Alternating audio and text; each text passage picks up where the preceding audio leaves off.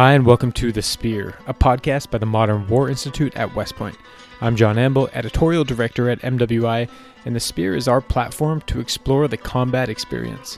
Each episode includes a single, one-on-one interview with a guest who walks us through a particular event and their role in it.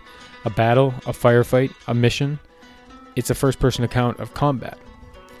The episode you're about to hear is actually the first of two parts of a conversation I had with Ryan Hendrickson.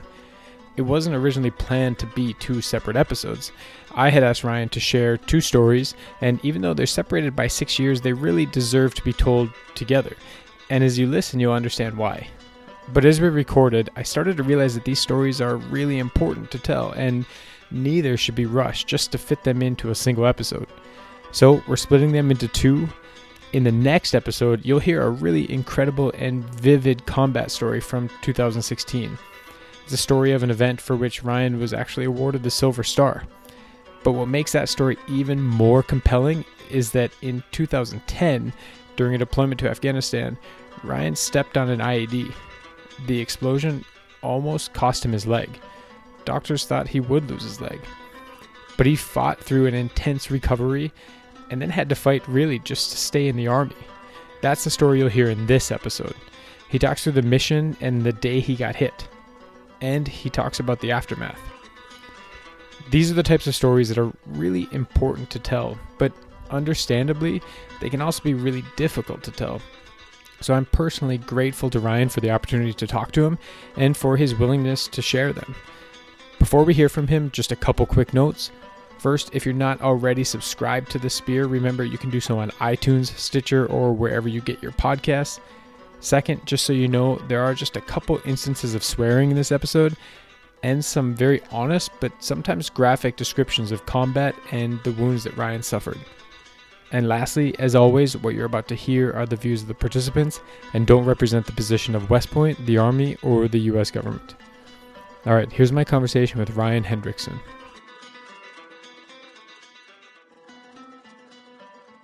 Ryan, thanks so much for joining us for an episode of The Spear. I wonder if we can just kind of start off by maybe if you can give listeners a little bit of background in your, especially in your military career. I'm from Oregon. I joined the military in 1997. Basically, there was no war. There's nothing really going on. My dad gave me an ultimatum. You're 18. You can go to college. You can go find work. But you can't stay here. Highly recommend you join the military because every young man should serve their country. So I went to the different recruiting offices, and the only people that were taking guys right away was the Navy. And I got blasted with the usual exotic ports. The things 18-year-old boys want to hear, exotic women, and all that other stuff. So I joined the Navy. In the Navy for 4 years. Got out for a couple years and then joined the Air Force.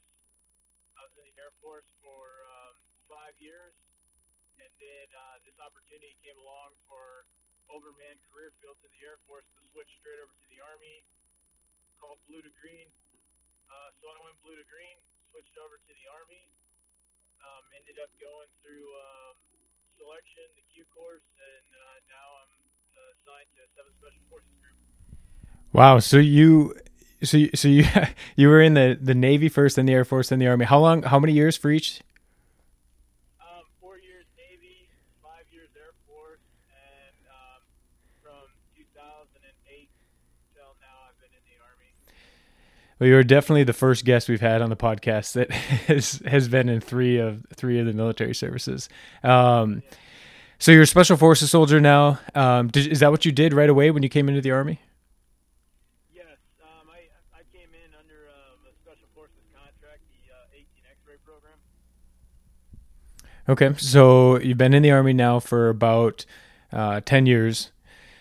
You said after 9 years in two other services, and we're going to talk about two stories today. One of them is the more recent one in 2016, an event for which you were actually awarded the Silver Star, as I understand it.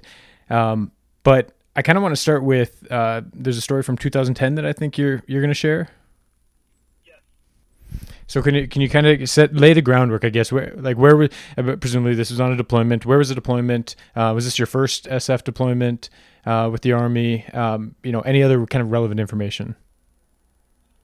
Okay, yeah. So I finished up the Q course, straight shot all the way through. My language scores weren't very high, so they basically put me in a group that needed soldiers because they were heading out to Afghanistan next, and that was 7th Special Forces. So I studied Spanish and everything, got assigned to 7th Group, and went straight over to 2nd Battalion because they were next in the chute for an Afghanistan deployment. I was basically in 7th Group for maybe 7 months before we actually kicked out on our first deployment. I ended up getting sent down south. I was in a ruse gun, but we would do constant tactical ground movements over to the Helmand province, where we would basically drive Taliban insurgents out of the Tutu Valley, which connected. It was the valley that basically ran up to Firebase Cobra. So being on my first deployment, plenty of fighting. It was something that I really wanted. I joined the Army for that reason. A lot of action in 2010 during the military surge, especially in the Helmand. I think everybody knows about the Helmand and Aruzgan. But at the same time, I was getting my eyeballs opened up because different guys in our company and third group guys and guys that I went to the Q course with all started hitting IEDs, and this was something I didn't even know about.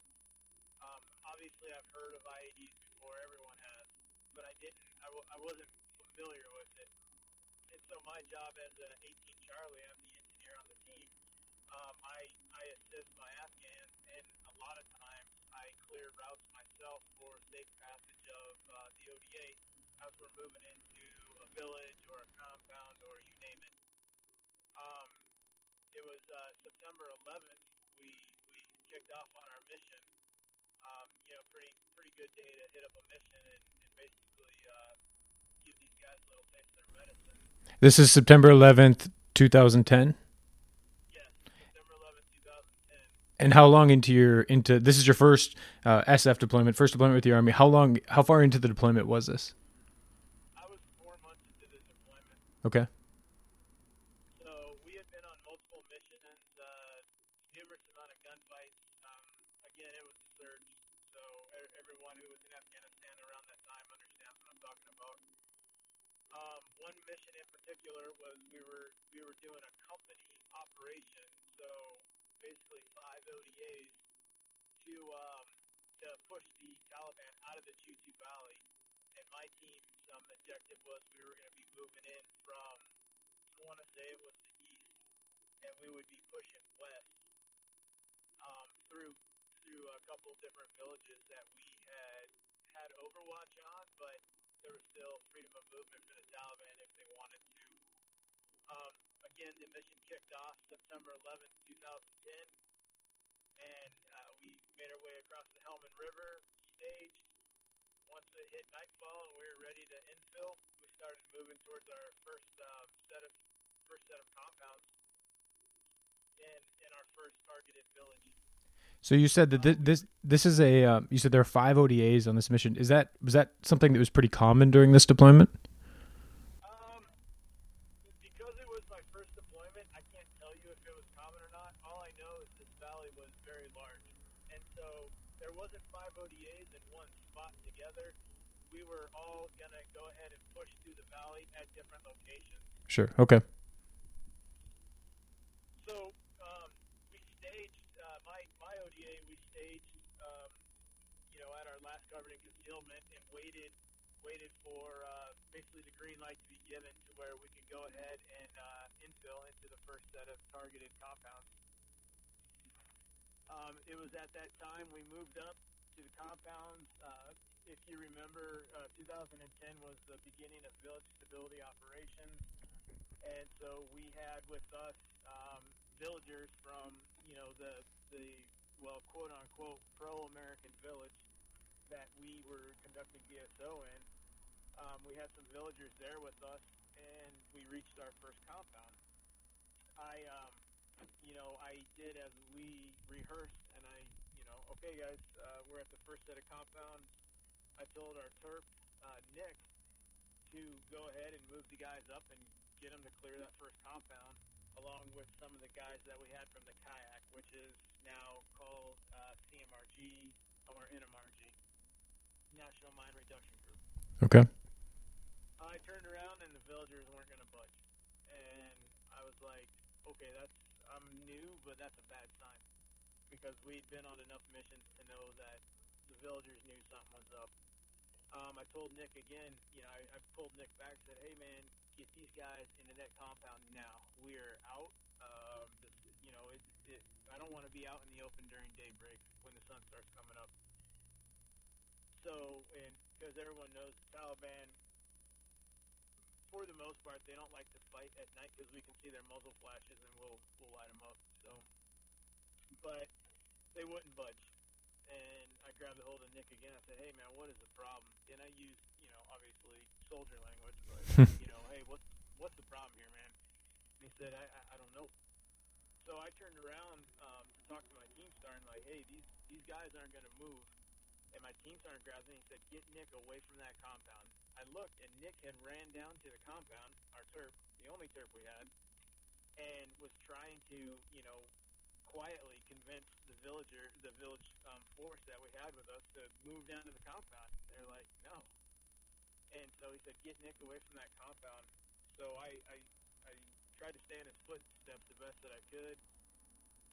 He was looking at the front entrance to the main compound. I grabbed him, basically by the back of his shirt. And it's like, hey, man, we're moving back now. I grabbed him, started taking steps back. I must have stepped off of where he was at. Well, I took 2 steps back, and then I pulled him to the side so I can get my muzzle in the opening of the door of the entrance to the compound. And the side that I stepped to, I stepped on a crushable IED. What does that mean, a crushable IED? So a crushable is basically the initiation. So you have pressure plate initiators. You have a bunch of, it's endless on the initiation systems that the Taliban uses.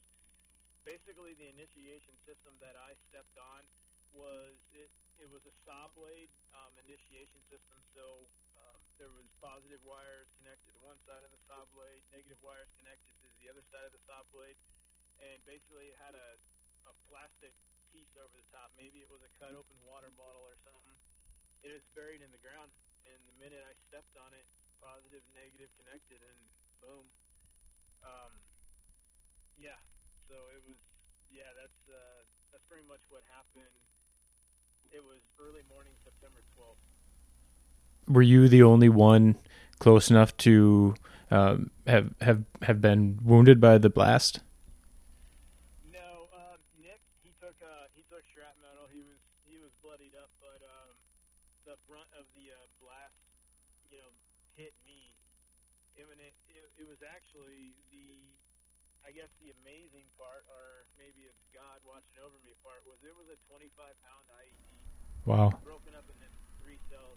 Everybody knows that 25 pounds will make you a pink mist. You're done. Only 1 cell went off. The other 2 cells low ordered, which means that the blasting caps went off, but it didn't ignite the HME. So I ate probably 8 pounds of the 25. Wow. So what happens next? I mean, I know that, you can kind of describe what some of your wounds were, but did you lose consciousness? And if you did you do that? Did that happen right away? So unfortunately, I did not lose consciousness. I begged and pleaded for the guys to let me go to sleep, but they wouldn't. They hit me with morphine, and I broke out in hives. So I figured out there that I was allergic to morphine. Huh. And then they gave me a fentanyl lollipop, but the amount of, how scared and the amount of pain I was, I chewed up the lollipop. I didn't suck on it like you're supposed to. And so my medic was basically, I don't know why he had a allergic reaction, but I can't give him more pain meds because I don't know what's going to happen to him if I do. So, yeah, I basically went without pain meds. the helicopters couldn't land where we were at. They said it was too hot, not coming in. Taliban's all over ICOM chatter. They knew they hit me. You could hear them celebrating on the ICOM. Do you remember that? Yeah, I do. Wow. They were laughing and coaxing us and everything like that. So basically, my team picked me up and started moving me back. I want to say probably 900 meters to where I could get picked up by a medevac. That day in September 2010, there were dudes getting hit left and right. So there was a resupply Blackhawk from the 101st that happened to be flying in our area, and they were like, "Screw it, man, we'll go pick them up." And that's basically how I got. That's how I got out of the Q2. I had, out of the valley. I'd lost a lot of blood, and it was weird because I was conscious for everything, and I remember I had, my leg when I stepped on the IED and I looked down, my leg was basically. If you're looking straight down your leg, you got your ankle, and then your foot comes out and everything like that. Well, when I looked straight down my leg, my tib and my fib were poking out, but I couldn't recognize them because they were so white. It was the whitest thing I've ever seen. And then I looked over, and my boot was probably about 6 inches away from me. And I was like, I know I had a boot on when I came out here. Like, I know that's my boot. So I don't understand because your mind can't comprehend at the moment what's going on, but right when I hit that IED, I thought I was going to suffocate to death because the amount of ammonia and dust and heat and everything else from the blast, you can't breathe, and you're trying to breathe and trying to breathe and trying to breathe, and you can't see anything, and it's just like it's the weirdest feeling in the world because you can't comprehend that was you. So I thought Nick had hit it, because the pain didn't hit me. And then I kept trying to get up, but I couldn't. And I kept trying to get up, and I couldn't. And I was calling out for Nick and everything like that. And then, the dust cleared enough to where I could look down, and I was like, oh, no, this is bad. What's the time scale when that happens? Like, at what point between the blast and that realization? Are we talking a second, 5 seconds, 30 seconds?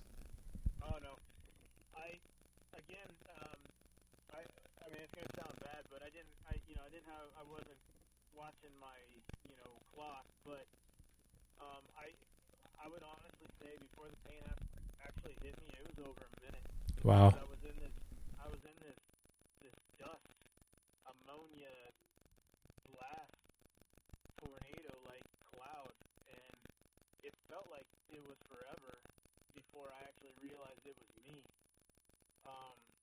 Because my boot was laying away from me, and I didn't, I was like, I know I didn't take my boots, that whole rationalization. It could have been a minute or two. I know the first Americans couldn't actually get to me because there were more IEDs in the area for about 3 minutes. So 3 or 4 minutes before I had an Afghan trying to put my tourniquet on me, helping me out. But, as we would crank him down because you're supposed to, when I told him to stop, it hurt. He stopped, Wow. So the Blackhawk from the 101st, which wasn't even a medevac chopper, right? It was a resupply mission, picks you up and takes you where? So, to the best of my knowledge, it was just a resupply bird. Picked me up, and I was flown to Terrence House, TK. Mm-hmm. And a couple guys that were in my company, they heard what happened, and they were out there to, because they were told that I was killed. So they were out there to recover remains where, I show up and, I'm a mess, but I'm still alive. And one thing that I'll remember is the nurses or the medical staff ran out to the helicopter, kind of like MASH, I guess you could say. And they had me on a gurney, and they're trying to wheel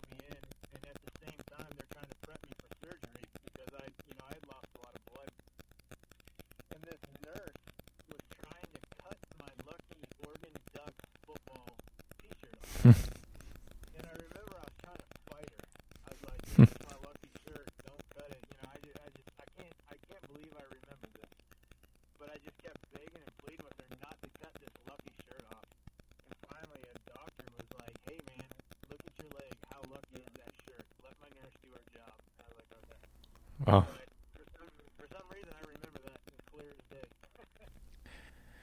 So then they take you in, and did you have surgery there at Turncout? Yeah, my first couple surgeries were actually there to stabilize me to get to Kandahar. I remember my Delta, he posted a note somewhere with my stuff or somewhere or another. He said, "If you're reading this, you're alive." And so I kept that note. That was really cool. Kind of sobering, but really cool. Wow. And then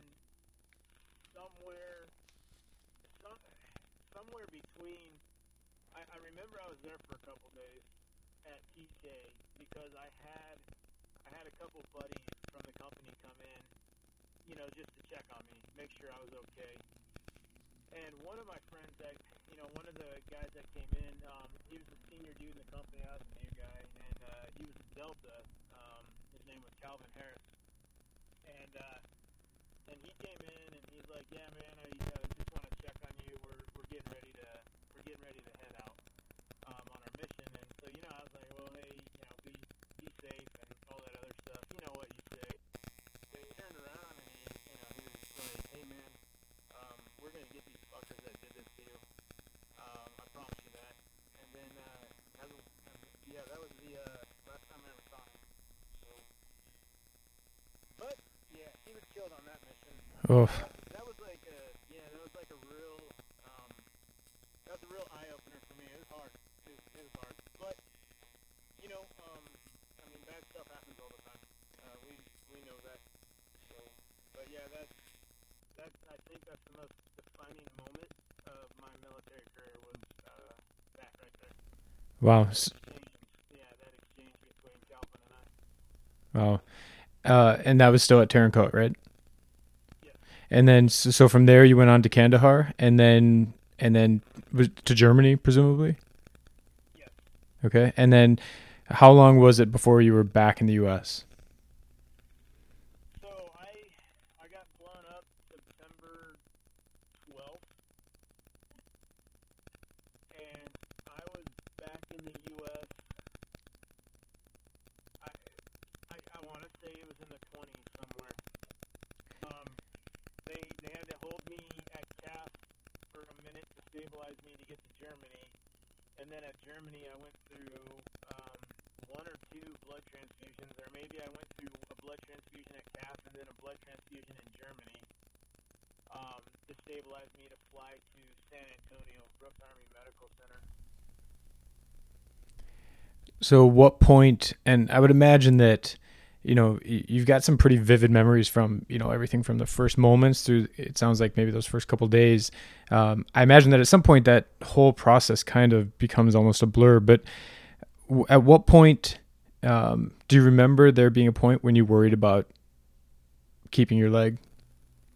Oh, yeah. Oh, definitely. So when I was in Germany, they basically they put on a temporary fixation device, which is basically they screw bolts into your upper of your tibia and lower of your tibia, and they attach it to a rod. And from my understanding, they wanted to keep the leg connected because it wasn't completely detached off my body. I was considered a battlefield amputee below the knee, but it wasn't completely detached, and I want to say they were worried about infection or something. But anyways, they told me I would be losing my leg when I got to Brooks Army Medical Center, and at that point in time, I was okay, whatever. I mean, I didn't know what to think because you can't really think when you're on that cocktail of meds. So I got to Brooks Army Medical Center, and again, if you were going to get blown up in Afghanistan, 2010 was a pretty good year to do it because they were starting to push limb salvage. And basically, when I got in, I knew I was going to lose my leg. I underwent 20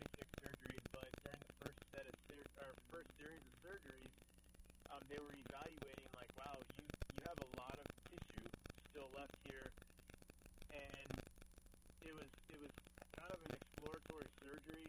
I signed waivers and stuff like that to see if we could keep my leg. What I was told by the doctors and my main orthopedic surgeon was, there's a small chance of this working. By all means, you can sign away your leg if you want, but if this works, you can rewrite some limb salvage history books, or not history, but medical books. And the worst thing to do is to challenge a Green Beret. I was like, well, crap, man. Now I kind of have to do it. So, yeah, I started in the limb salvage, I guess, protocol or procedures or whatnot. And the surgeries, I ended up getting a nickname in the hospital, Wolverine, because my skin grafts took the very first time. My bones were healing at record pace. It was crazy.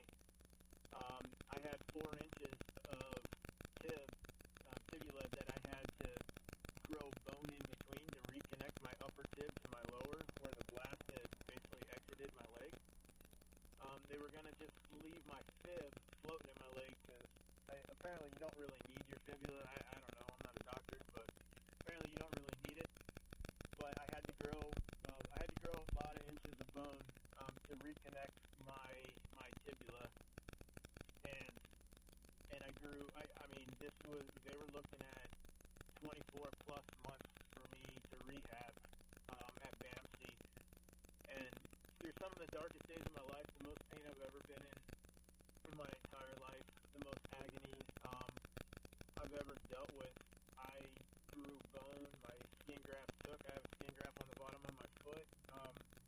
I had brand new skin start to grow over the skin graft on the bottom of my foot, which I guess is unheard of.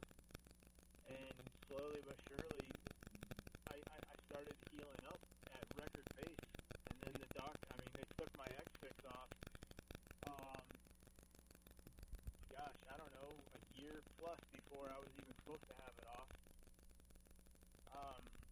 I was in the walk to run program again 18 months before I should have been, and I would say from stepping on the IED September 12th, 2010 to when I was discharged from Brooks Army Medical Center, it was November 2011. Wow. I had been medically retired. I fought to stay on active duty through a series of physical evaluations over at the Thor 3 program in 7th group to basically show people I can still do this. I'm still a part of the fight. I received a continue on active duty waiver to basically push papers on a desk somewhere, or maybe I can get out and go up to Fort Bragg and train Q course trainees or whatnot. But that's not me. Anybody in special operations, you've talked to a lot of guys.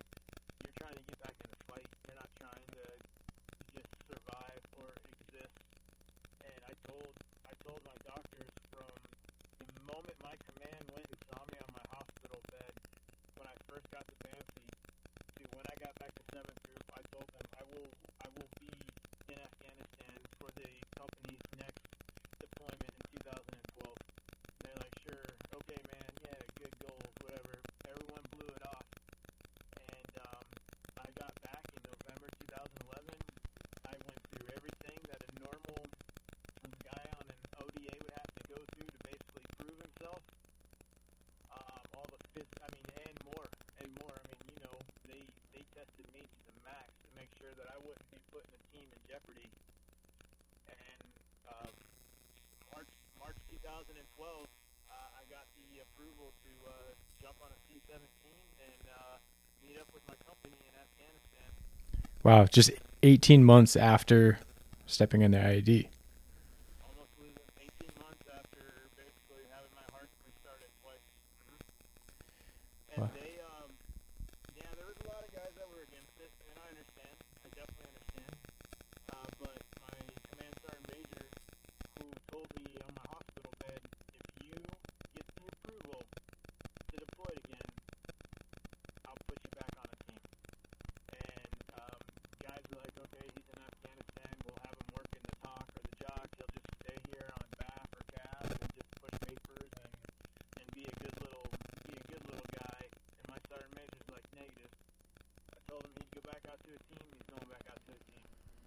obviously he put his neck on the line, but I didn't, 2012, I found a lot of IEDs that trip in the Panjway. How did the team that you went to, how did the team react? Like you said, you understood why some people might have a problem with it, especially if they weren't there to see, you kind of being tested and put through the ringer to make sure, your leg's going to hold up.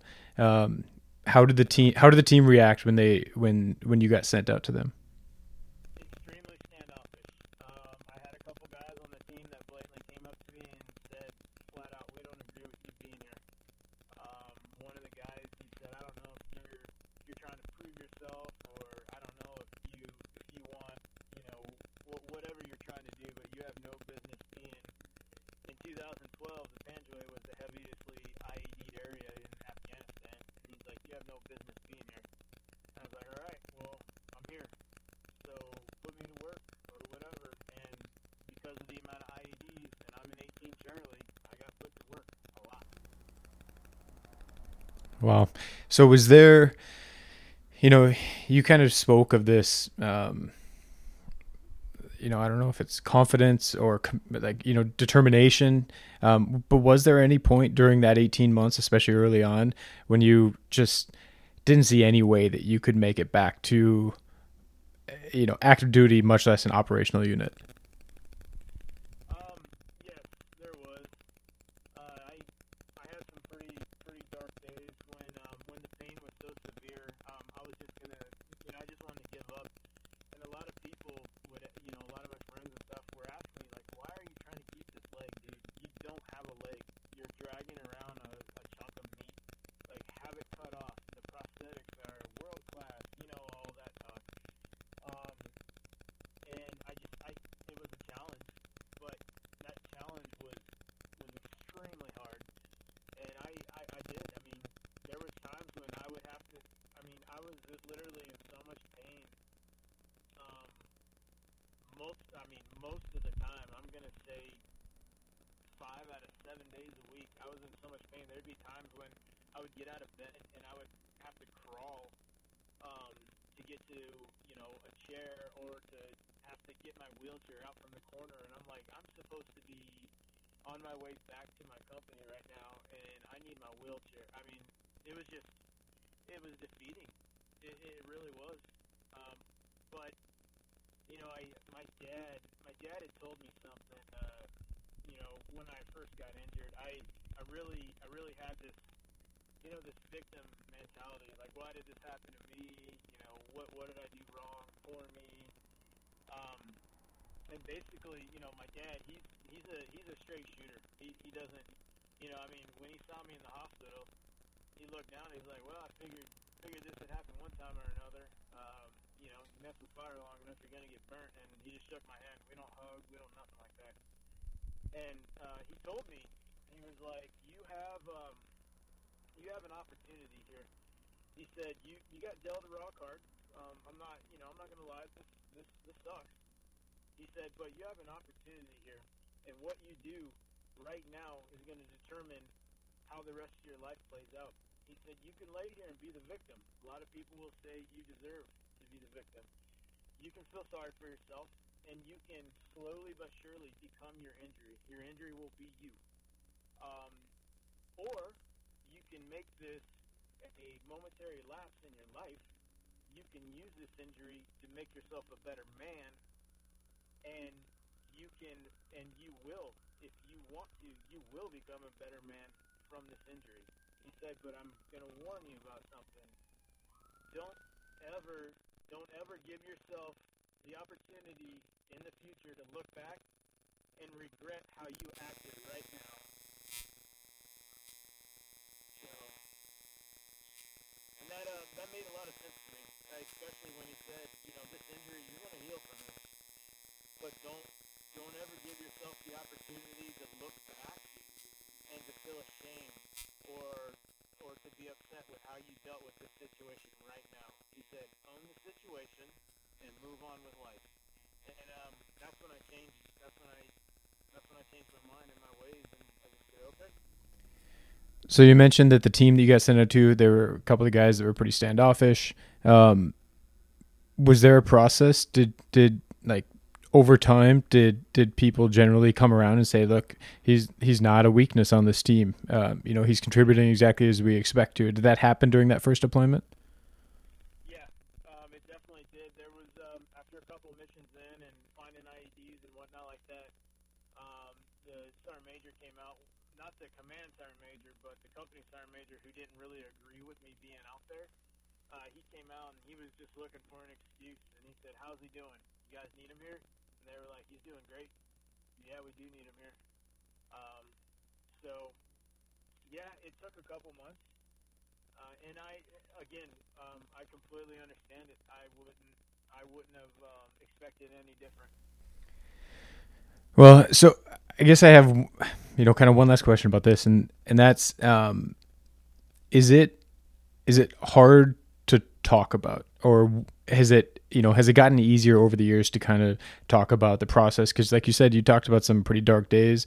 Those are days that you can't experience with anybody else. You have to experience them alone, which sometimes I think people have a hard time, or it takes them a while before they get to the point where they're kind of comfortable trying to describe that, knowing full well that nobody that listens to that story is ever really going to truly understand, but that there's value in talking about it anyway. Has that been kind of a process that you've experienced? I have my choke up points that are hard to talk about. Calvin's one of them. But for the most part, what happened to me in 2010 and what I have done with it to be where I'm at right now, I want people to know. It has nothing to do with me, because I'm a normal guy. I want people to know that this is completely capable. You can be dealt. You don't have to be in war to be dealt a shitty card. You really don't. But I want people to know that you can have a life-altering experience, and you can dominate it, and you can change, and you can make that the best thing that ever happened to you if you look at it and play your cards right. And it's very easy to, because I'm no big name anybody. I just had a dad that made sure that I never felt he wouldn't allow me to feel sorry for myself, and he gave me the option: use this and make this the best thing that ever happened to you, or become a victim. And I like to talk about it with people, because I feel like I've done pretty good for myself, and I feel that there are people out there that struggle, and there's a lot of victimization in this country. And I do feel that the story could reach some people.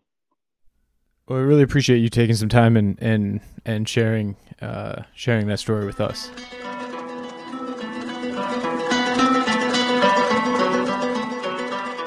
Hey, thank you so much for listening to The Spear. Remember to find and subscribe to The Spear on iTunes, Stitcher, or wherever you get your podcasts, so you don't miss the second part of my conversation with Ryan Hendrickson in our next episode. Thanks again for listening.